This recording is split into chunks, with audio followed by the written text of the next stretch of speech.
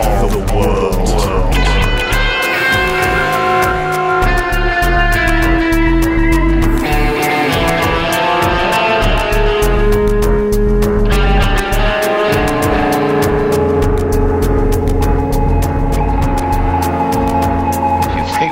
Exaggeration.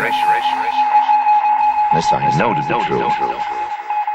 Hello and welcome to Theatre of the World with your old friends Man Bites God. I'm James. I'm Mark. And I'm Chris. And this is episode 5 of series 2, which is something like 13 if you're keeping track at home. And hello, this is called Nightmares. Nightmares. Nightmares.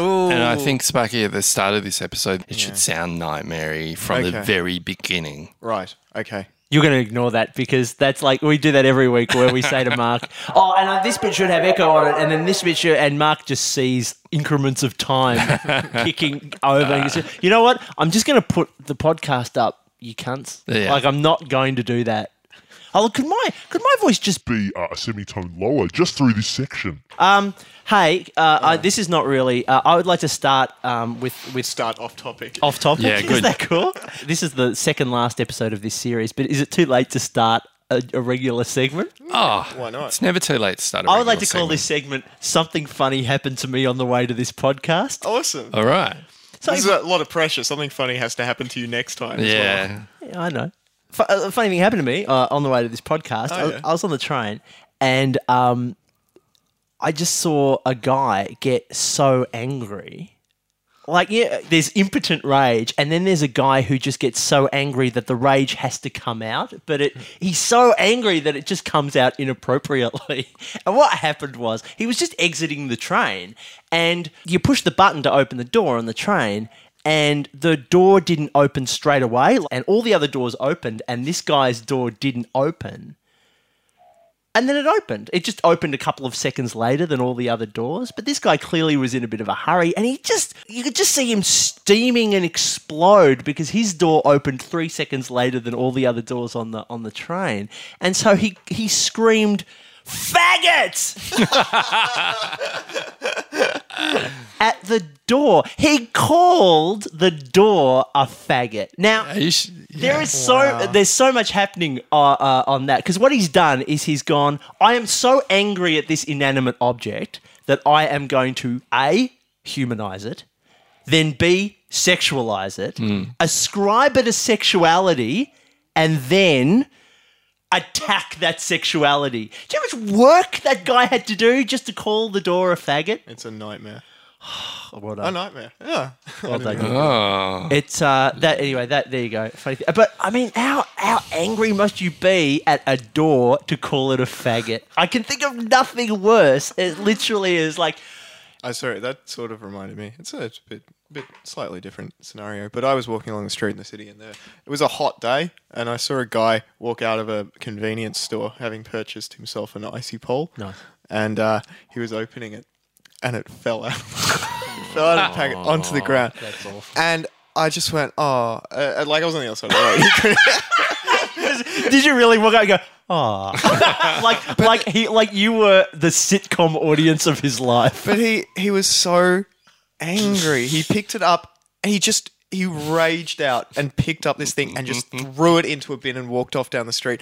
And my desire was to run across the street and go into the convenience store, buy him another icy pole and chase him down the street with it and go, dude, I saw what happened. I felt awful. You should have done that. I wish I had. That would have been. He would have been telling that story forever. Yeah. Literally. You know what that is? That is the updated Good Samaritan Yeah. story. That is a story from the Bible of icy poles. Yeah. And lo, one day a traveller bought a wee spa. Yeah. I haven't ever seen anybody get really angry in public. Good. That's great. It's, Great story, Chris. As always, Chris, punching your weight in this podcast, as always. Excellent. Oh, we should start the way we start, with our fact bombs. Fact bombs. Mark's got a fact bomb. Hopefully. Fact bombs. Dreams can come true. According to Gabrielle, who tells us, look at me, babe, I'm with you, by way of example. It's Dreams can come true. It's true. You know you got to have hope. Yeah. You know you got to be strong, James. Okay, I don't know. I assume if this is a reference to something. Yeah, this is I've gone musical themed. Yeah, Okay, good. Yeah. Stevie Nicks drips. Drips. Drips. Stevie Nicks drips. Too much cocaine. Wasn't Stevie Nicks like I'm pretty sure someone explained what felching was to me by using Stevie Nicks as an example. Do you know, I saw the Fleetwood Mac reunion tour the other day, and Stevie Nicks, so much cocaine, the whole concert, she dripped. The whole concert. She was like a little puddle by the end of it. Oh, Jesus. Stevie Nicks drifts off topic in Fleetwood Mac's song Dreams and tells us, somewhat inaccurately, that thunder only happens when it's raining. Not true. Yeah. Not true, Miss Nicks. Yeah. Thunder is the sound caused by the sudden expansion of air surrounding a bolt of lightning, and while lightning is usually accompanied by some form of precipitation, it doesn't necessarily have to be rain. Yeah. Take a good look at yourself, Stevie Nicks. Dream. Yeah, right. Which, by the way, sounds like felching. It's rude. Doesn't it? Whatever it is. I'd like a D-Ream job. D-Ream told us that things can only get better.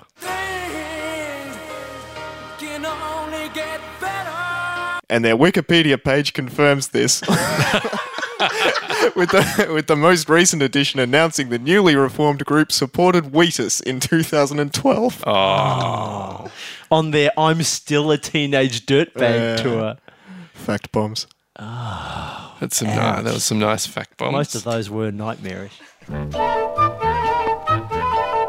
Our dairy products will keep you in the pink. Enjoy our dairy products, pure and good to eat and drink. I'd like to read something out. Cool.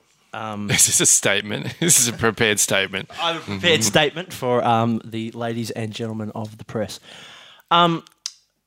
It'd be maybe something under this. Cool. Sparky, something musical. I'll leave it to your own judgment. Okay, thanks. Once, when I was 11 years old, I caught the flu.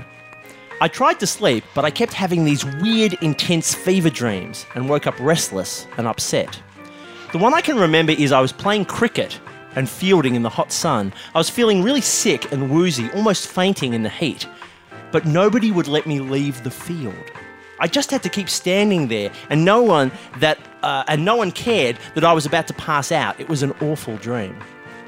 When I woke up and stumbled to breakfast, I said to my mum, I had the weirdest dream last night.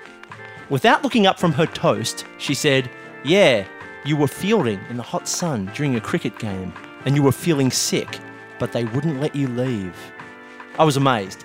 My mother had never shown any soothsaying talent before, and this guess was unbelievably accurate. I was seriously considering burning her as a witch when she explained I'd been calling out in my sleep and she had come into my room. She asked me what was wrong, and whilst still asleep, I had rationally explained to her about my torturous cricket game. When my mother heard this, she said in a clear, authoritative voice, "This is James's mother. My son is very sick and he doesn't want to play cricket anymore." There was a pause, then I smiled and said, "Thanks, Mum," and got my first good night's sleep in a long time. That's a true story. It's a nice story. Isn't that nice that my mother became a dream warrior? I have Yeah. similar stories from my time at school of being made to play cricket and not wanting to, and they weren't dreams. Sure. But they were still nightmares. They used you as the stumps. So I can understand your reticence. Yeah, no, that'd be horrible. I had a kind of a nightmare experience on the flight back from Japan recently.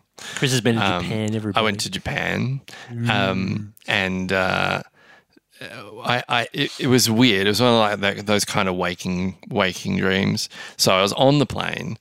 I'd been trying to get to sleep, and I'd clearly passed over into sleep, but I still thought I was awake.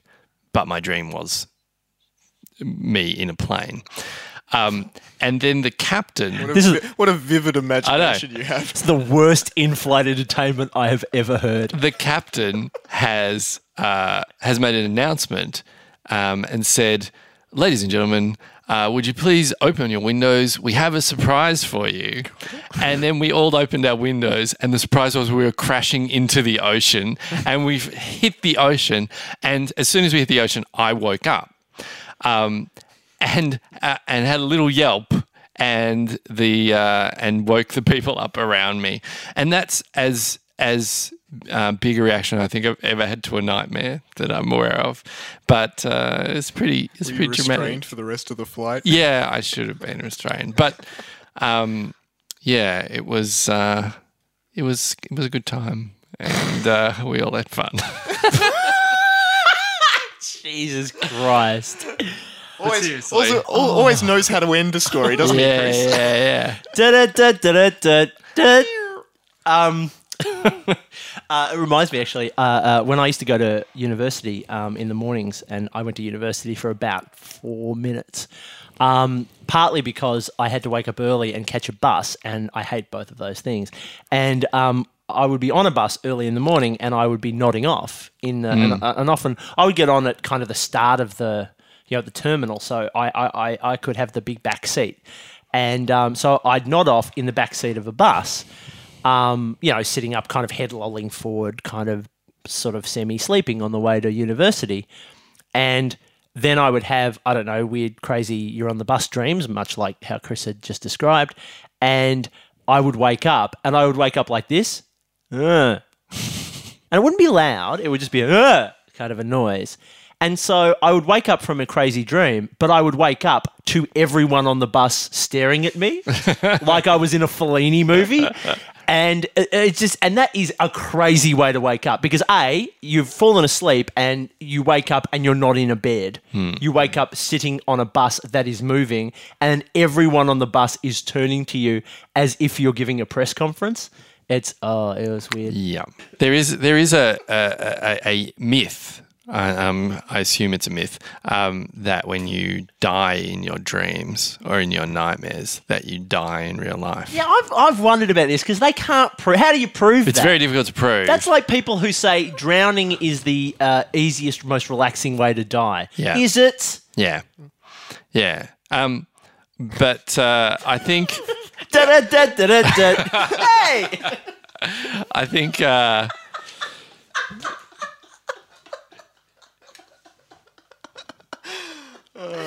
For those of you who can't see this podcast, I just took a step away from the mic when I said that and went, job done. Sorry, Put his mate. Go feet on. up on the coffee table. Sorry, mate. Go on. But did you His know... thumbs into his belt.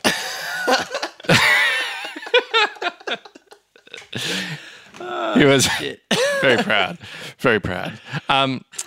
Take that, society. But it's kind of the premise behind Nightmare on Elm Street. It is, which is a great series of movies. That first movie is so good because that premise is so strong. Yeah. And one of the things that I discovered while doing some research, which probably should go into fact bombs, I'm sorry that I've withheld, but You don't write fact bombs. is that Wes? Well, I How could long have you have. been doing this I podcast? could have shared it with him. I could have shared it with Sparky, and Your own dubiously factual segment. then Gabrielle, could have been pushed down a notch. Chris's fact bubbles.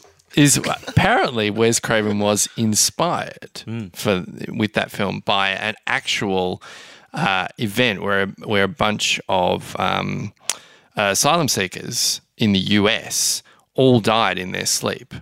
The assumption I'm not sure. I couldn't get enough information to find out whether they all died at the same time or whether they died, but they all died in their sleep. Not being able to get enough information should never stop you coming up No, with no, fact no. bombs, Chris. Hello, is this Wes Craven? No, don't hang up yet. I don't have enough information. But yeah, apparently there is actually a syndrome which is more common in people from Southeast Asia, which involves basically having a heart attack while you're sleeping, but is dramatically increased by stress or, more specifically, post-traumatic stress disorder. So the theory is that these refugees were actually under quite a lot of stress and ended up dying. But the thought that maybe they were all having the same dream and being chased by someone who was killing them off one by one was the inspiration for Nightmare on Elm Street. James, when Chris said people from Southeast Asia before, did you tense up as well? Just waiting for another tirade of racial hate.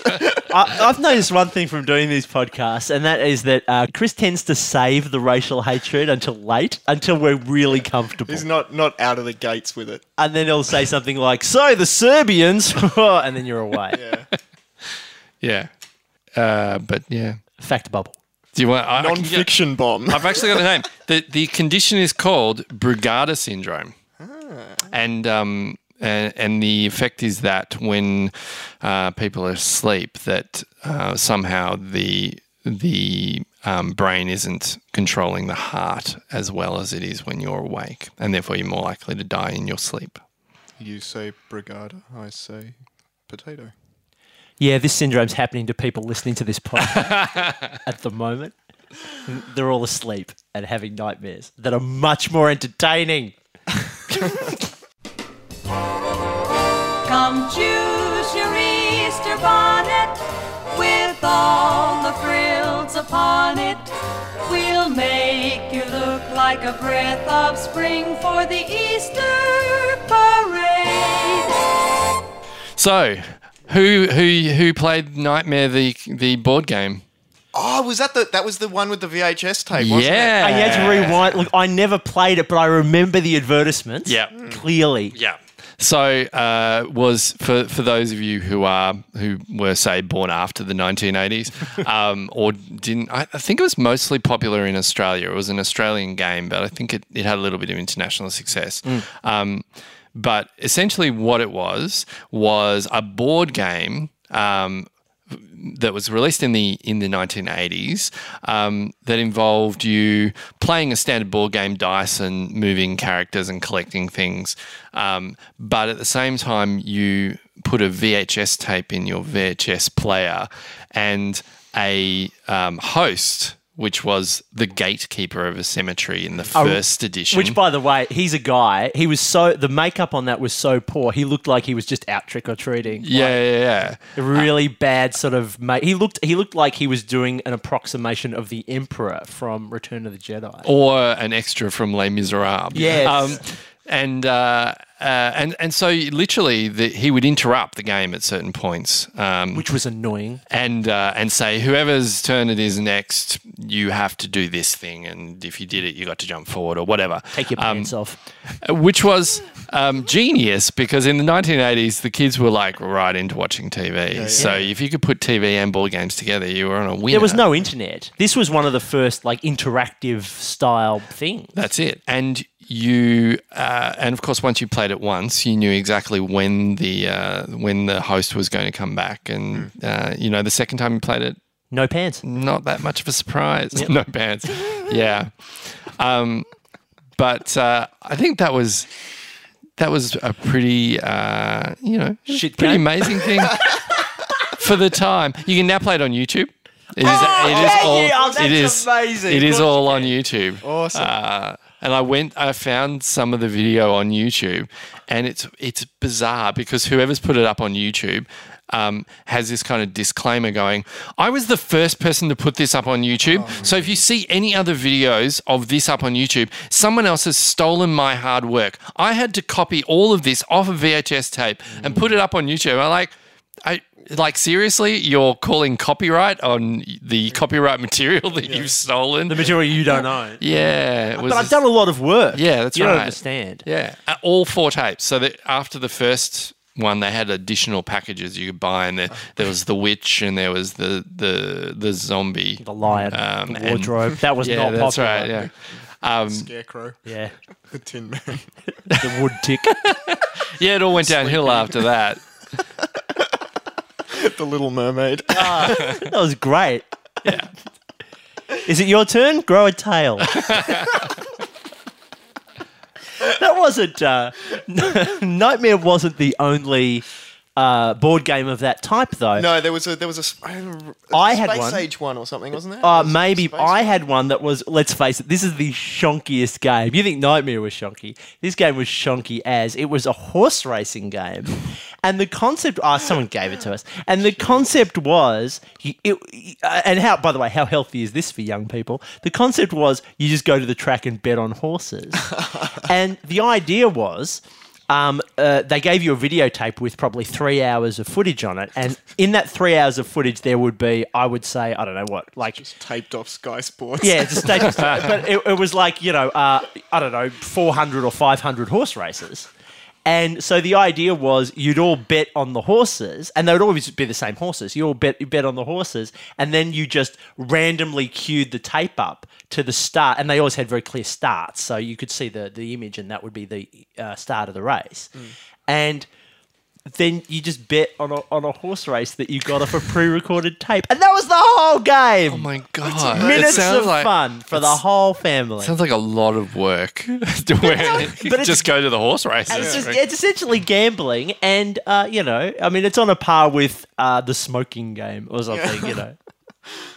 That's hilarious. It was the pissiest game.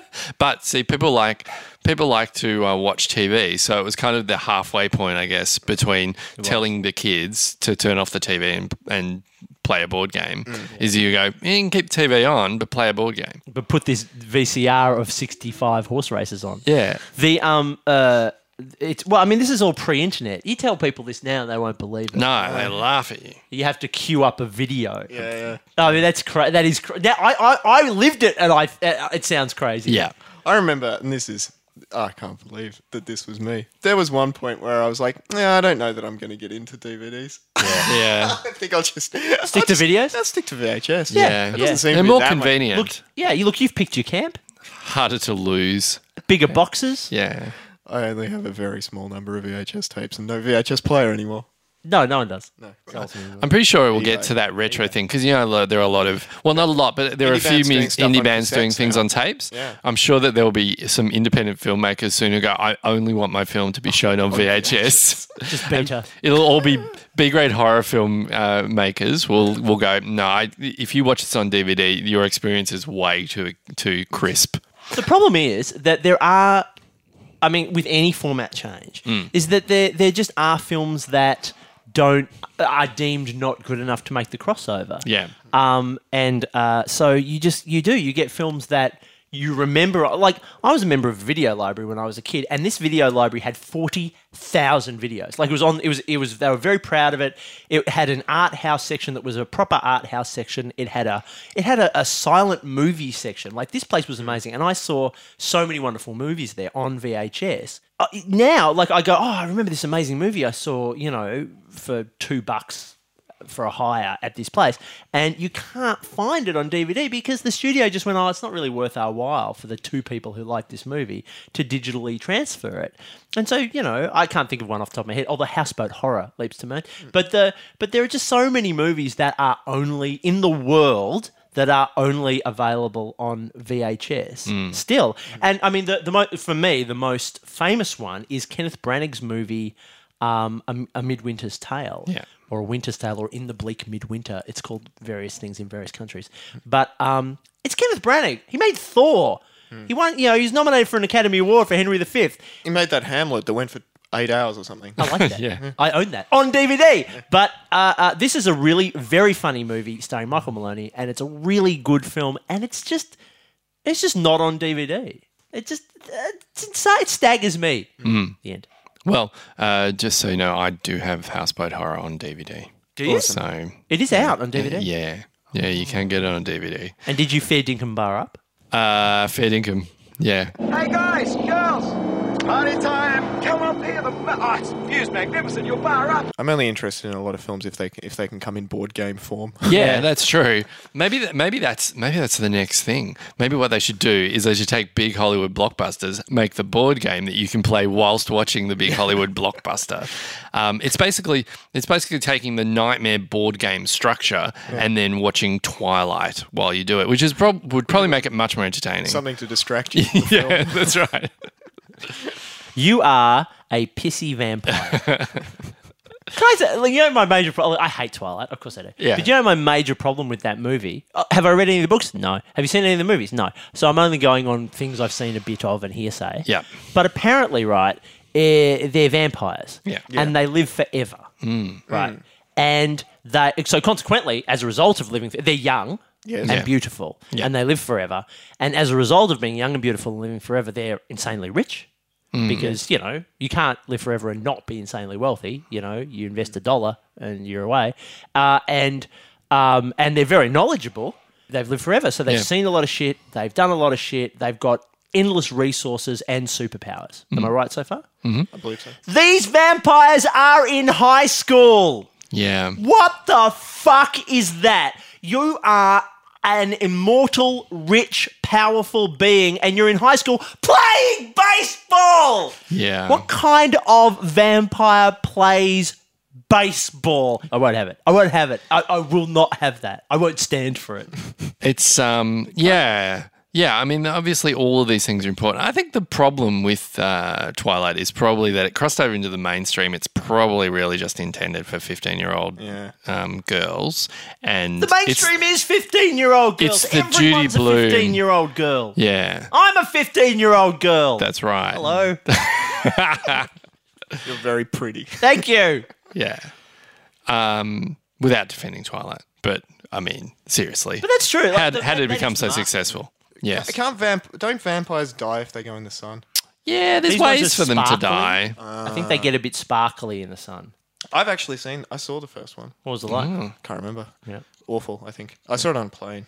Yeah, don't watch it. I remember Fine. absolutely nothing about it, though. Films are heightened though. Films are really heightened when they're watched on planes. I was on a plane recently, and I watched back to back in the movie section. I watched Searching for Sugar Man, That's great, isn't it? a great documentary. If you haven't seen it, absolutely see that. It is a wonderful rockumentary.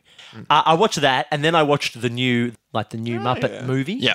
Basically the same plot. Yeah. Essentially, it's about old people and sort of undiscovered fan bases and getting back together and it's pretty much the same plot. Look, the new Muppet movie's okay. It's not as good as the first three where Jim Henson was alive. Of course, it's not, but it's okay. Searching for Sugar Man was wonderful, but I'd been awake for 20 hours. I was in the air and I was in tears. I was crying like a baby. I was so moved by both movies. And the Muppets were second, and I was inconsolable by the Muppets. Those little pieces of cloth are in trouble. And I was weeping openly into my tinned salad because, you're in a plane, everything's heightened. So what I'm saying is, if you didn't like Twilight on a plane, no hope. Because that is the best way to enjoy that movie. Because your emotions are already shredded. You can become invested in movies that you wouldn't normally be invested in just by virtue of the fact that you're on a plane watching them. Learn to dance today, there's fun in your feet. A tap step or two-step for any new beat. Whirling and twirling is rhythm and grace. To learn to dance, our school is the place.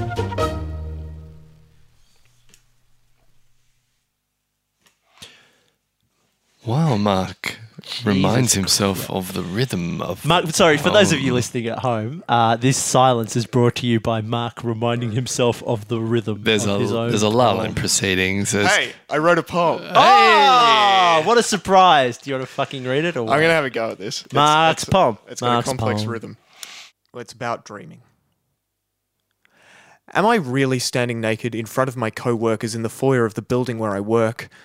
And is my boss really phoning the police and telling them to come because an employee's gone berserk? Or is it suppression of neoprenophine, serotonin, or even histamine and tonic immobility reflex?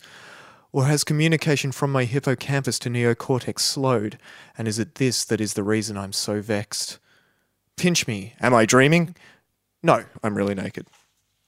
This is very nice. Thank you. This is tenuous. The thing that is my nightmare Yes. is all three of us, both together and separately, have done very creative things. And the problem, there's no problem with creating things. That's easy for all three of us.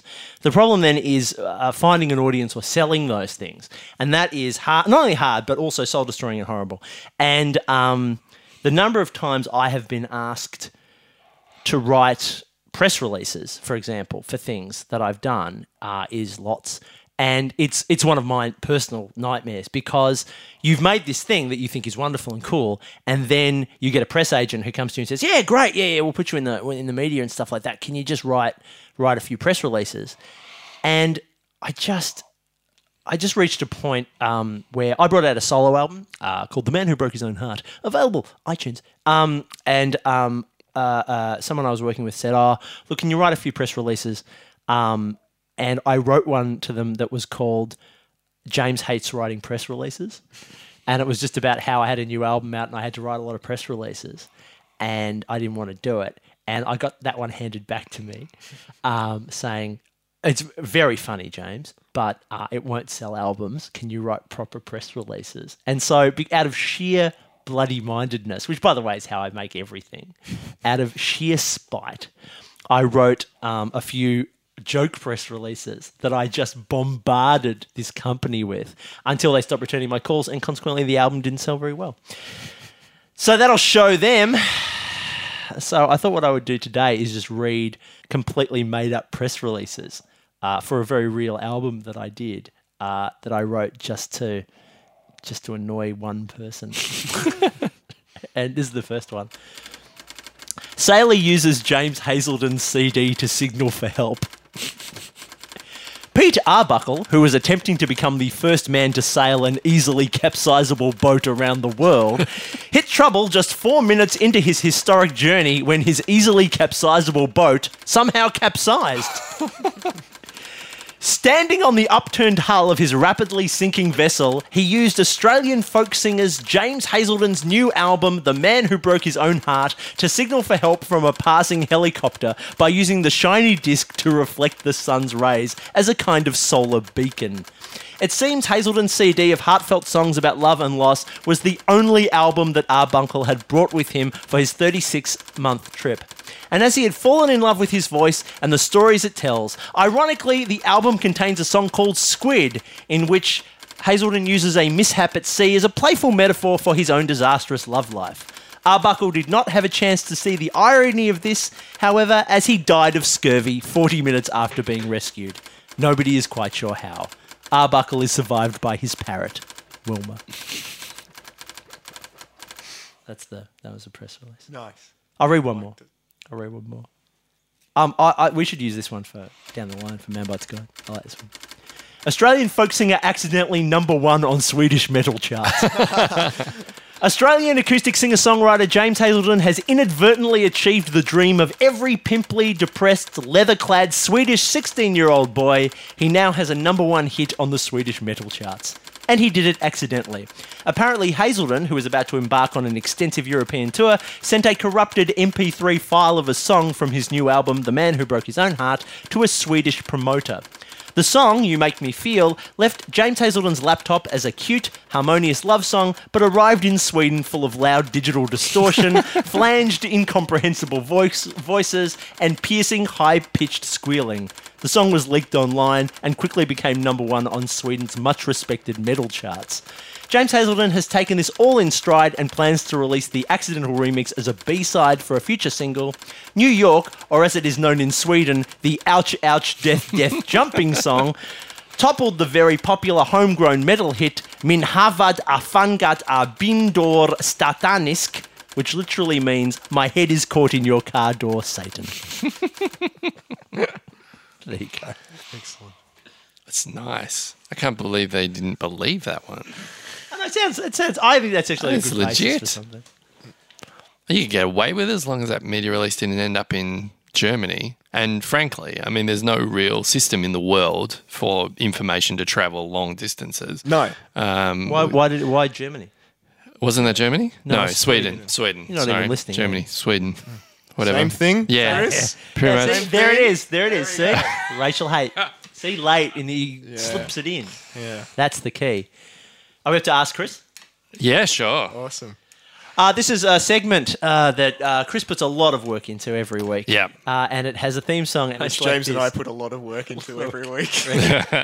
Chris has got answers in his pants. Ask Chris. Ask Chris. He's a fucking genius. Ask Chris. Ask Chris. He's a fucking genius. Ask Chris.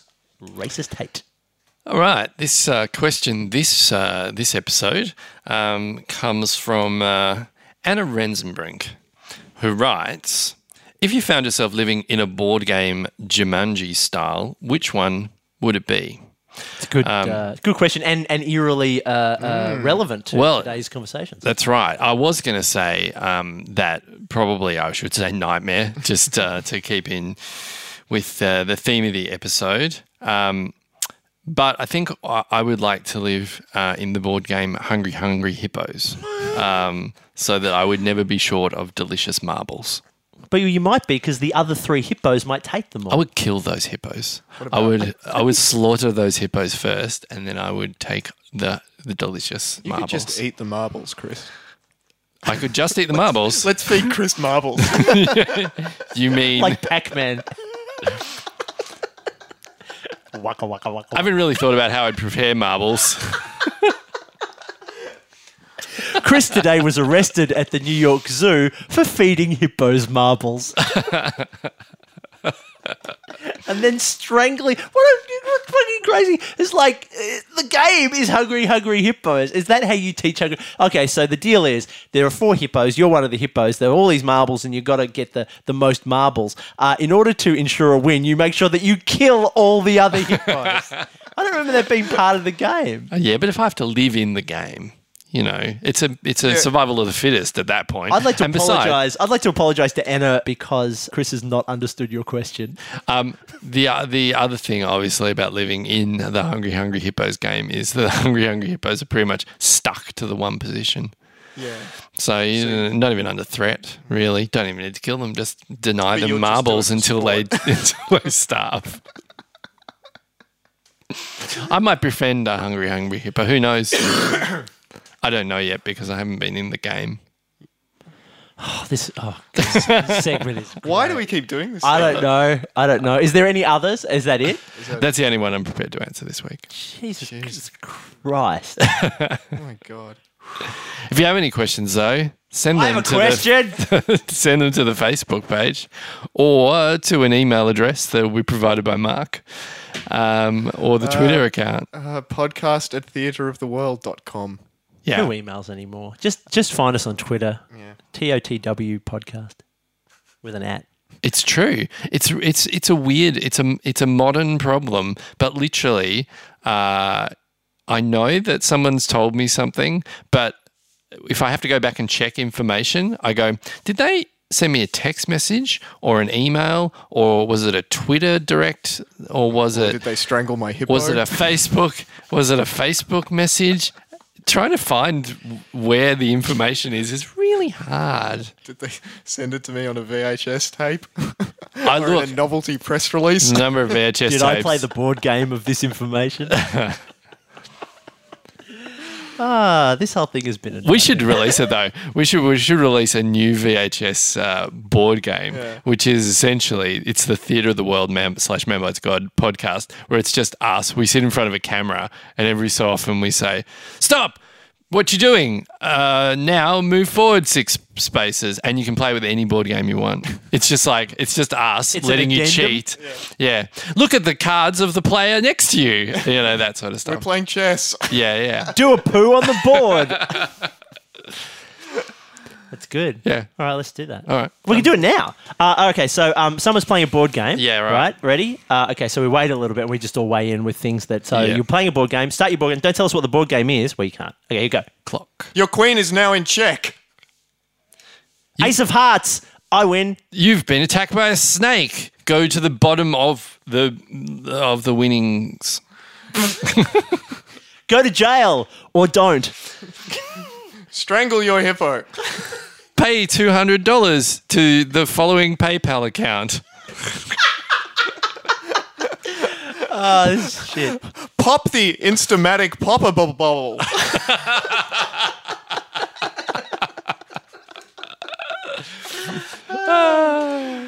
Roll the dice. Down 3 some stairs. Press pause on the VCR. Go and buy an apple. Insert disc 2. There you go. Go read a book. Yell faggot at your door. Gosh, I hope that story stays in. You get to play a board game for 2 minutes. No, because you stretch that. You put them on loop. Yeah. Oh, I've got to take another poo on the board. Faggot. This is the worst game ever. I feel bad because this podcast seems to be advertising my album. I apologise for that. But fuck it. This is a song from that album, and it goes like this. It's a bit nightmare-y. The end.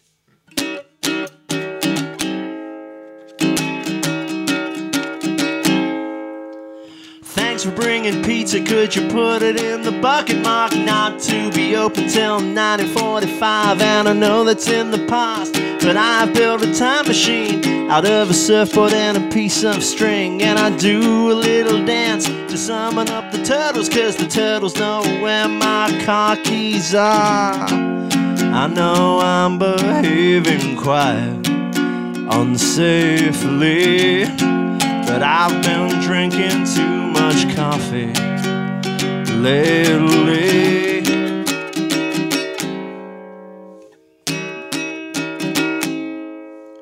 A man comes through the door, but he cannot understand me, because now I only speak in alphabetical order, and this makes him upset. He begins to roller skate, then he turns my house into a giant vapor cloud. I try to put it in a jar, but my jars are smaller vapor clouds. You can't put a vapor cloud inside a smaller vapor cloud. That's just something that I know innately.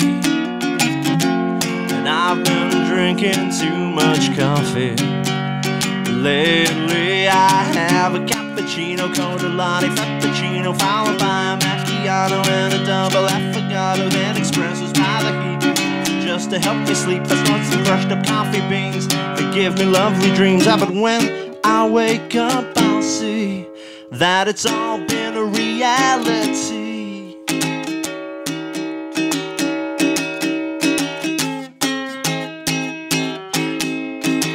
Chickens in my freezer were alive, they'd be unhappy because now they're in the freezer and they don't have lips. My dog is a Buddhist, he looks really peaceful as I try to boil a doll so I can make doll soup. I'll spill some on the floor because the carpet men are hungry and they hold up tiny mirrors, and I see that I'm a werewolf, but I do not feel alarmed, not greatly. I've been drinking too much coffee lately. There's a monkey on my back, he likes to drink his coffee black, and he'll use a percolator so that he can drink it later. He's got his beverage holder in the middle of my shoulder, and he will not get off me. He's drinking all the coffee, and my monkey is a doctor. He now corrects my posture like a tiny little druid with his coffee-flavored fluid, and it's him that is prescribing the coffee I'm imbibing, and he's laughing and he's singing, and more coffee he is bringing to me.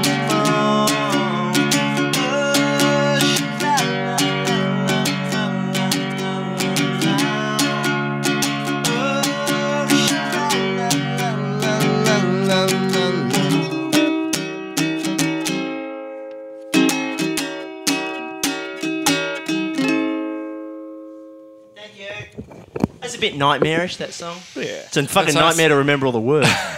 So, as you wake with sweaty pillow and... Oh, this is bollocks. Are you dripping like... Dripping like a Stevie Nicks. Stevie Nicks. We've come to the end of this podcast. Thank you very much for listening. My name's James. My name is Mark. And my name is Chris. We're in Man Bites God. This is called Theatre of the World. And if you like it, then you should subscribe. Write a comment. Rate us on the iTunes. That would be lovely. Or you can go to theatreoftheworld.com and look at things. Etc. Oh, and Facebook and the Twitter. Twitters. Thing. Jesus. Find episodes and more at theatreoftheworld.com.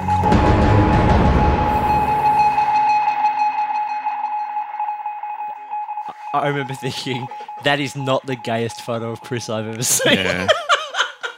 You know what was really weird? Please tell me we recorded that. The guy kept he would walk around the room with it and kind of offer it to people to pose with and have a photo taken with it. And I've done that at parties. It was Around offering people to have photos taken of my penis. all the guys, all the When you stand males next that to he, Chris, you mean? Excuse me, would you like a photo taken with my penis? Hello. all the guys would kind of look kind of awkward near it, and all the girls stroked it. It was strange. That's hot. Yeah. I would like a photo of a girl stroking a giant fake penis. Everyone, all right. anyone listening? Email me. There are some pictures. Can we start? All right. This is Man Bites God. This is